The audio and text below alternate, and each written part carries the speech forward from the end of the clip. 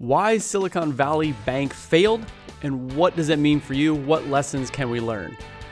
Hello, welcome to Financial Life Planning. I'm your host, Mike Morton, and unfortunately, Matt is not here today, so it's going to be a solo episode with just me.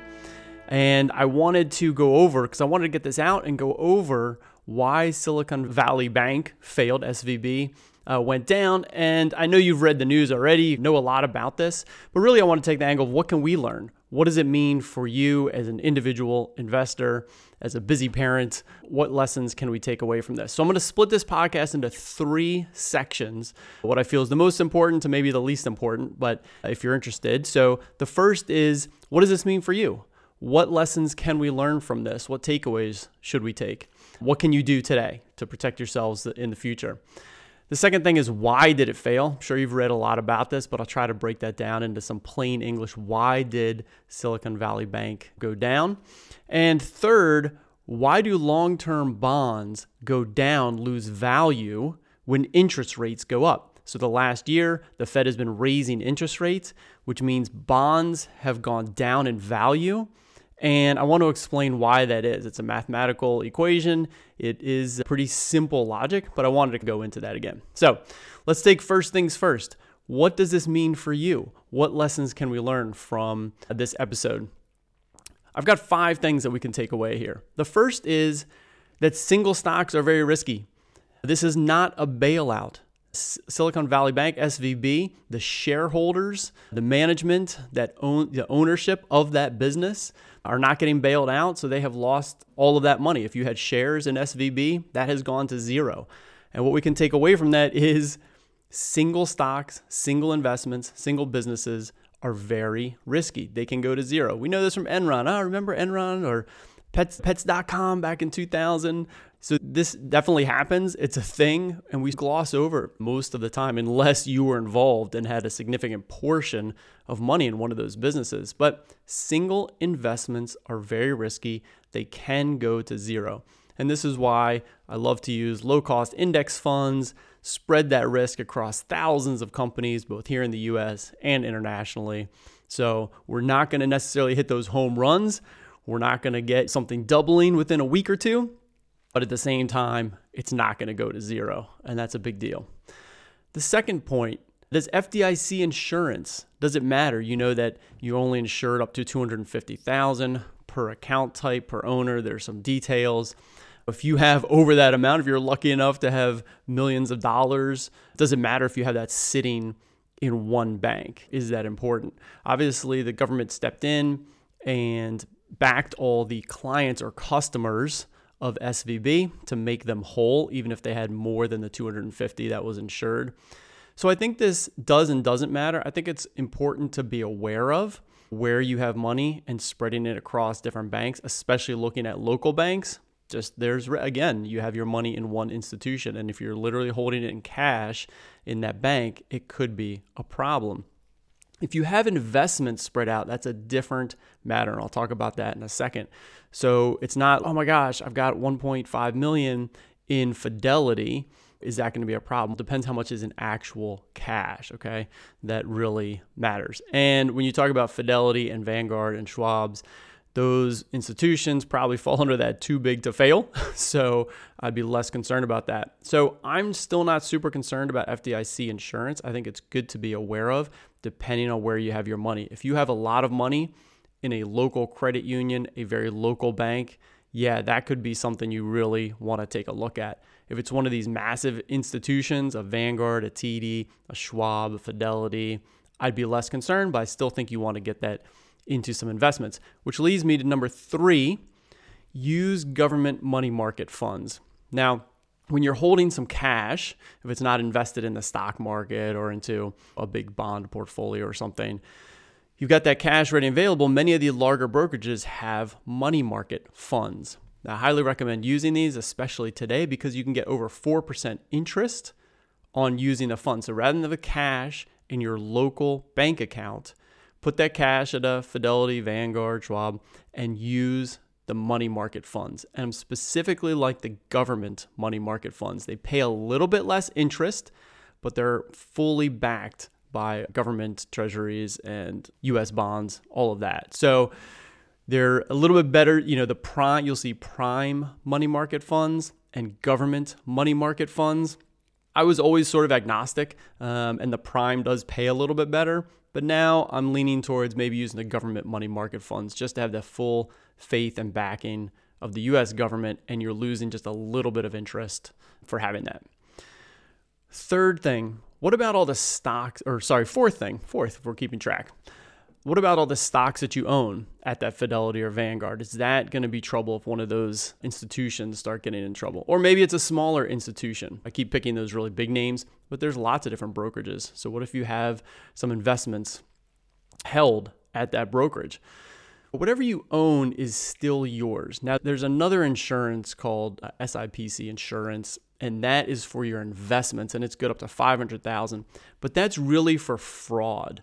All right. So if someone, said, hey, here's your bank statement, like a Madoff said, you got $500,000 with me, here's your bank statement, and he really didn't have it. It literally is just fraud.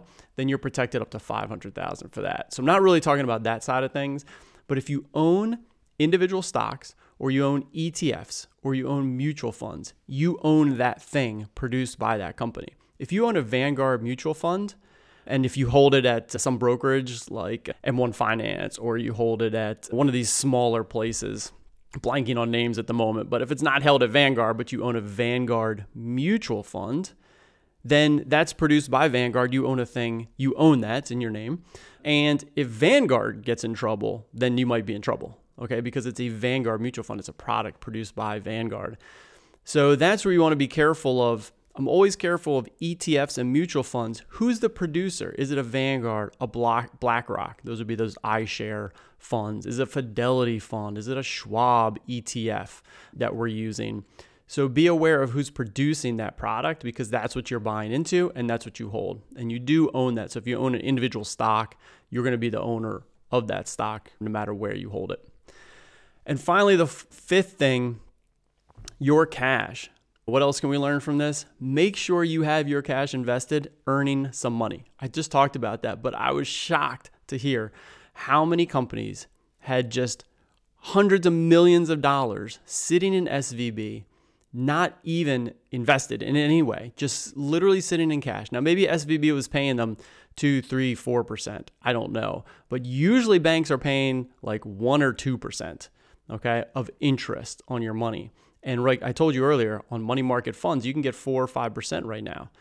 So Roku had over $485 million in cash. And even if they could earn an extra 1%, if they didn't have it sitting in SVB, if they just put it into a money market fund like I just referenced, they could be making over $5 million a year of just interest. $13,000 a day, just sitting there, $13,000 a day at just 1% extra interest, rather than having the cash just sitting there. So do not have your cash just sitting around. Now, if you're working cash, I get it, 10, 20, 30, 40,000, money in, money out. That's what your paycheck gets deposited and you're paying your credit cards. Of course, all that stuff. But if you have emergency funds or other cash, do not just have it sitting literally in cash in your local bank account, earning that 1 or 2%. Make sure you're getting at least 4% on that money. So those are the 5 things that we can learn from this failure. Now, as I told you, the next segment, I'm going to go into why specifically did SVB fail. Are you ready to create your ideal lifestyle?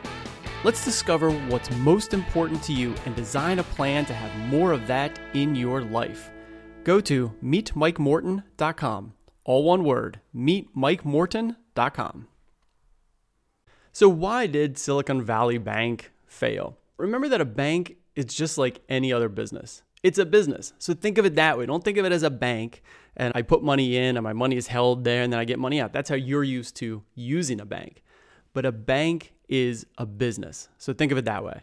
So if I'm going to start a business and I'm going to call this thing a bank, I'm going to have some products and services for my clients. They can hand me money. I might even get some interest. I'll give them a free checking so they can write checks for access to their money. So there's all these products and services as part of the business of a bank. Now, if I'm starting a bank, how am I going to make money on my business? I want my business to be successful, this business I'm going to start. And so I want to make money in my business year in and year out. My one major thing that I can use is cash that people are giving me. I have services that I'm providing, but people give me cash and they're going to want it back eventually. But in the meantime, I might have millions of dollars and maybe I can use that to make money. That's a way that banks make money. So let's talk about specifics. Let's say Julie, my friend Julie, lends me $10,000 because I say I'll give her $100 a year. So she thinks, oh, this is good. I've got $10,000 sitting around. I'd love a free $100 a year. So Mike, here's $10,000 and I give her $100 a year. And she says, great. And I say, oh my gosh, Julie, thank you so much. But you are a sucker, my friend, because I'm going to take your $10,000 and I'm going to invest it somewhere else. Let's call this a U.S. Treasury bond. And I'm going to take your $10,000 and I'm going to get $200 a year from investing it. So I got an easy $100 a year for doing no work. I just turn around, take the $10,000, invest it in Treasury. I'm getting $200 a year and I'm paying Julie $100 a year. Boom, I am making money. This is good. I love this. Julie comes back to me a year later and she says, oh no, my kids need braces. Oh boy. And I need that $10,000 back. Life is not so great as I thought. I'm going to need my $10,000. And I'm just like, I don't actually have your $10,000. I don't have your $10,000. The thing I invested in, it's now only worth $9,000. I turn around and look and it's worth $9,000. It's gone down in value. How do I give Julie's $10,000 back? I was making $200 a year, paying her $100 a year, but she wants everything back now. And that U.S. Treasury went from $10,000 I originally purchased. It's only worth $9,000 now. If I need to get Julie's money back to her, I can only pay her $9,000. All right. So that's how SVB went down. As simple as that. A whole bunch of people wanted their money.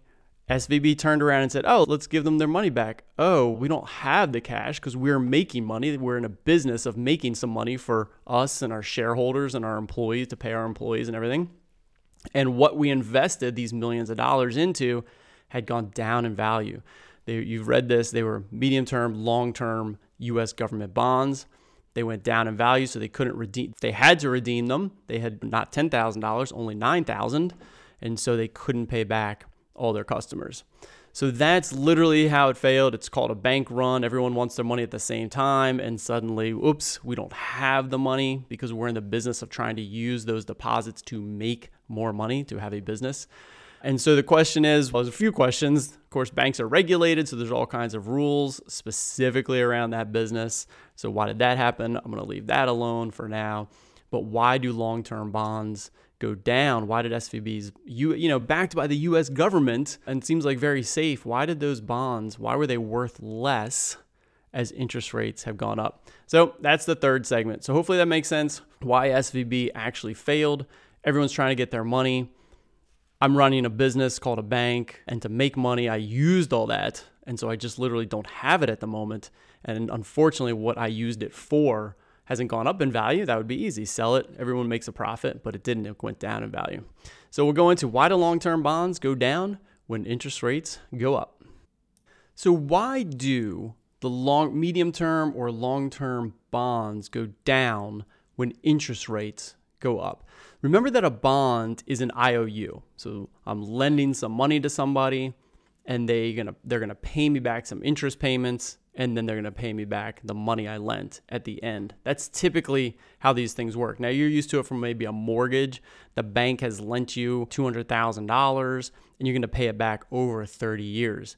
Now that's amortized so that you pay equal payments over 30 years. And the word amortized means that the interest and the principal is all getting paid back over the 30 years. And it's just a math equation to figure out what are those equal payments so that at 5% interest on $200,000 and you're paying it down over time, so the principal goes down, so the interest payments actually go down, but a math equation, you can figure out equal payments over a period of time, 30 years, and you're paying the principal and interest. Typically, the way bonds work, when you talk about investing in bonds, government bonds, company bonds, what it is, you're going to give them the money and you're only going to get interest back. So it's interest only, and then you're going to get all the money back at the end.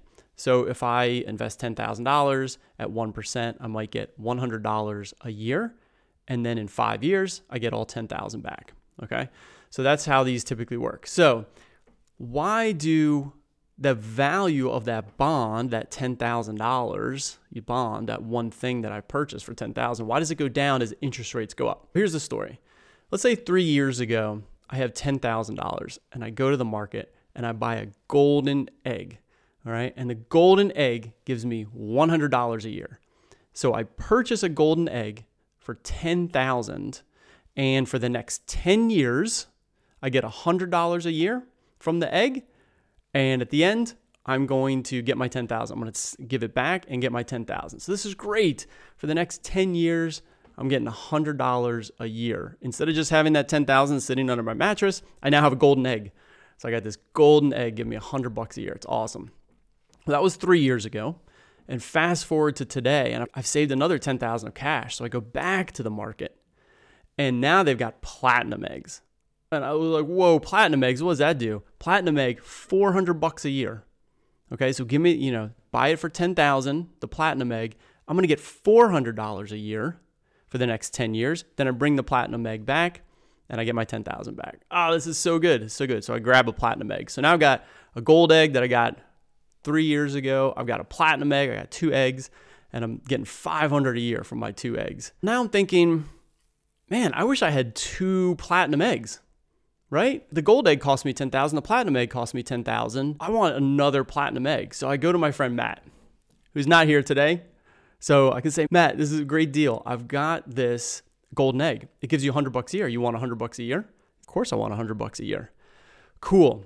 Give me $10,000 and I'll give you this gold egg. So I'm thinking to myself, I'll get the $10,000. I can grab another platinum egg. Matt, give me $10,000 and I'll give you this golden egg. Get $100 a year. And in 7 years, you're going to get all $10,000 back. Now, Matt gets a little bit wise to this. He says, wait a minute. For $10,000, you want to sell me the gold egg for $10,000, but I know this market. And for the same $10,000, I can get a platinum egg. And I'm going to get my $400 a year, not your Peasley, $100 a year. So your gold egg, Mike, is now worth $10,000. All right, because it's only giving me $100 a year. And today, I can go get a platinum egg. So I'll give you, say, $9,000. Because the $100 a year, I'll give you $9,000 now. I'm going to get my $100 a year, and then in 7 years, I'll get my $10,000. So I only invest $9,000, $100 a year, $10,000 when I get it later. So that sounds like a pretty decent deal to me. So now you can see that Matt says my gold egg I got a few years ago that I paid $10,000 for in today is only worth $9,000. And that's exactly how the bonds go down in value as interest rates rise. When you can get 4% interest, $400 a year, that thing a few years ago where you were getting 1% interest, it's just not worth $10,000 anymore. It's only worth, say, $9,000. Again, it's a math equation. 7 more years at 1% plus $10,000 at the end is worth how much? Given today, I can get 4% over 10 years. All right, so now you can see some of the numbers in the math. So bonds and interest rates always move up and down opposite. So when interest rates rise, bond values fall. And the opposite is also true. As interest rates drop, the value of your bonds goes up. Now, is it that simple? Sometimes yes, if you have very short bonds, if they're due in a week or a month. This is exactly how it works. Money market funds fluctuate very much, I wouldn't say lockstep, but within 4 weeks or so, it flows through. So as the Fed raises rates, then that money market's going to dip in value a little bit, but then it's going to be making more interest. All right. Medium and longer bonds fluctuate more with those interest rates. So a 30-year bond, interest rates change by 1%. A 30-year bond is going to move up and down in value a lot faster to that change. It's more sensitive to the change. So medium and longer term bonds are more sensitive to changes in interest rates. And now hopefully that small example shows you why my golden egg that I bought for $10,000 is now only worth $9,000. And that's how SVB got in trouble. Thanks for joining us on Financial Planning for Entrepreneurs. If you like what you heard, please subscribe to and rate the podcast on Apple iTunes, Google Play, Spotify, or wherever you get your podcasts. You can connect with me at LinkedIn or mortonfinancialadvice.com. I'd love to get your feedback. If you have a comment or question, please email me at financialplanningpod@gmail.com. Until next time, thanks for tuning in. This recording is for informational purposes only and should not be considered for investment advice. Opinions expressed as are of the date of recording. Such opinions are subject to change. We do not guarantee the accuracy or completeness of the data presented here.